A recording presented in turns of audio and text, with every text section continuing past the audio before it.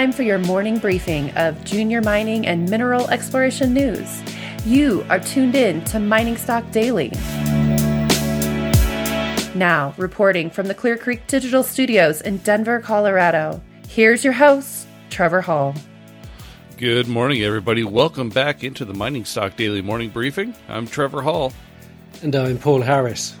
Today is Wednesday, September 7th. Lots of news out today. Paul, there must be a conference coming up. You'd think, yeah. I don't know. Can't imagine what that could be.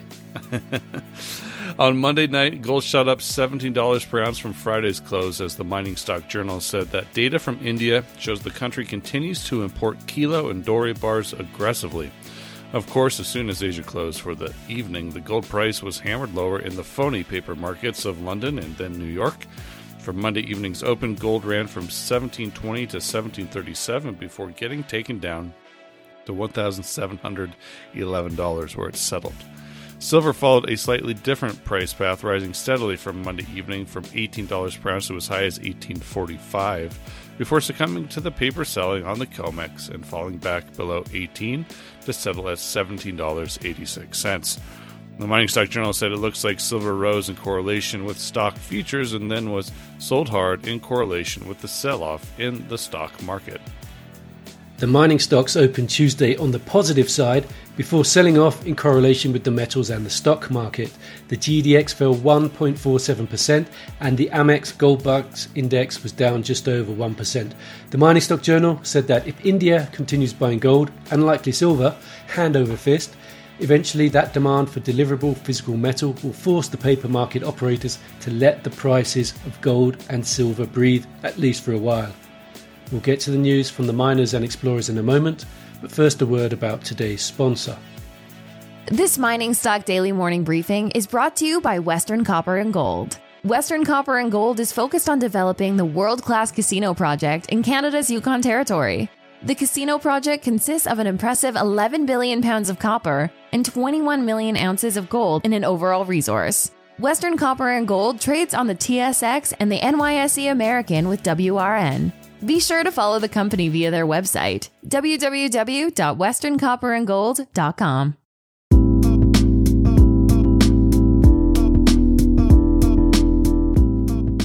And here's what you need to know this morning.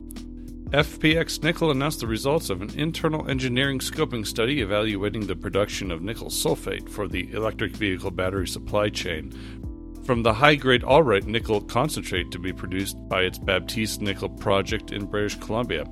The study highlights FPX's potential to develop the world's largest integrated nickel sulfate production facility, linking the company directly into the EV battery supply chain via the production of low-cost, low-carbon nickel sulfate over the Baptiste projected 35-year mine life. It said development of an integrated nickel operation at Baptiste to produce 43,500 tons per annum of nickel and nickel sulfate in the form of either crystals or solution. At this scale, Baptiste would exceed the scale of the world's current largest nickel sulfate producers. The study outlines a conventional hydrometallurgical flowsheet for production of high-purity nickel sulfate directly from Baptiste Allright nickel concentrate without intermediate smelting or pressure oxidation. Anticipated capital costs are expected to be competitive with large-scale refinery operation recently developed by Terrafame in Finland. The proposed design would also yield a 650 ton per year of cobalt. FPX Nickel trades on the TSXV under FPX and on the OTCQB under FPOCF. Arizona Sonoran Copper Company released assays from 9 drill holes from the 14-hole expanded exploration program at Park Salyer near its Cactus Mine project in Arizona. Drilling extended mineralization east by up to 300 meters onto the Bronco Creek land. Highlights included 162 meters grading 1.1% copper and 0.012% molybdenum in hole 84. Assays are pending on 4 holes, and the company is also extending its current ionic leach sampling survey northeast of Park Salyer, as well as eastward onto the BCE land.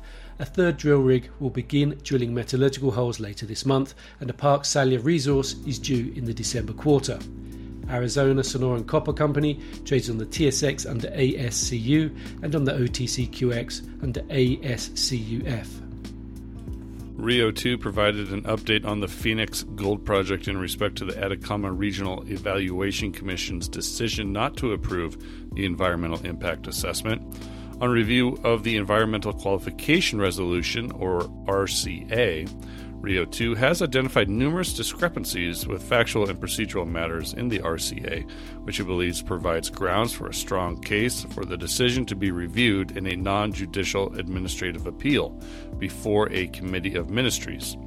After a thorough review of the RCA in collaboration with the company's external legal counsel and environmental consultants, Rio 2 maintains its conviction that during the environmental assessment process of the Phoenix Gold Project's EIA, the company provided all the information requested by the different agencies and addressed with the highest technical standards the observations raised during the process.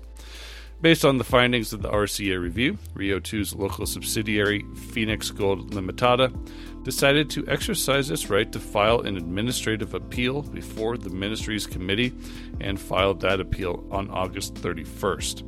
Rio 2 is of the view that the rejection of the project is not consistent with the environmental assessment process that took place over the past 2 years, and therefore the company believes there are strong legal and technical grounds for seeking the review of the RCA before Ministries Committee, which has the faculties to reverse the decision made at the regional level. The estimated timing for the administrative appeal process is approximately 1 year. Rio 2 does trade on the TSXV with RIO and on the OTCQX with RIO-FF. In Ecuador now, Solaris Resources reported assay results from a series of holes aimed at growing the northeast extension of the indicative starter pit at its Parinza project. Highlights included 124 metres grading 0.82% copper equivalent in hole 66, within a broader interval of 622 metres of 0.42% copper equivalent starting from surface.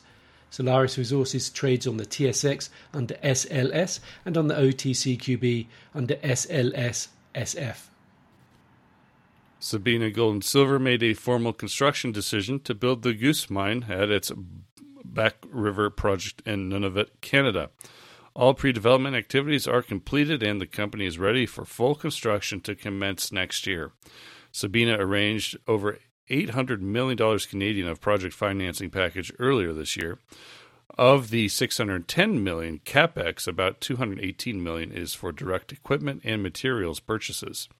Sabina has produced about 75% of these, with an average overall inflationary escalation of 14% since March 2021, with a 20% escalation on the purchases made in 2022. Sabina also submitted a proposal for the Back River Alternate Energy Center, which would allow it to install up to 13 wind turbines, a solar panel array, and a battery storage system, which would significantly reduce the project's greenhouse gas emissions, reduce traffic on the water ice road, and reduce the number of ships required. Sabina Gold and Silver trades on the TSX under SBB and on the OTCQX under SGSVF. Finally today, Calibri Mining reported additional high-grade drill results from its Pantheon North Zone within the Limon mine complex in Nicaragua, where it has an 85,000-metre resource expansion and discovery drilling program underway. High-grade mineralization now extends across a strike length of nearly 400 metres, with consistent plus 15 grams per tonne drill intercepts over broad, mineable widths. A recent VTEM survey identified 2 parallel 5-kilometre potential mineralised corridors, with a strong correlation to the high-low resistivity contact demonstrated in the recent drilling and historical mining zones. Calibri has 4 rigs testing along strike and down plunge expansion potential. Highlights from Pantheon North included 3.8 metres grading 52.59 grams per tonne gold in hole 662. Calibri Mining trades on the TSX under CXB and on the OTCQX under CXB-MF. And that's it for the morning briefing. Please go to Junior Mining Network for all the list of news out this morning. There is a lot more. The Mining Stock Daily Morning Briefing is produced by Clear Creek Digital and Investment Research Dynamics Mining Stock Journal. It is distributed throughout the world through your podcast network of choice and by our friends over at the Junior Mining Network. Have a great day, everybody. Be well. The information presented should not be considered investment advice. Mining Stock Daily and its affiliates are not responsible for any loss arising from any investment decision in connection with the material presented herein. Please do your own research or speak with a licensed financial representative before making any investment decisions.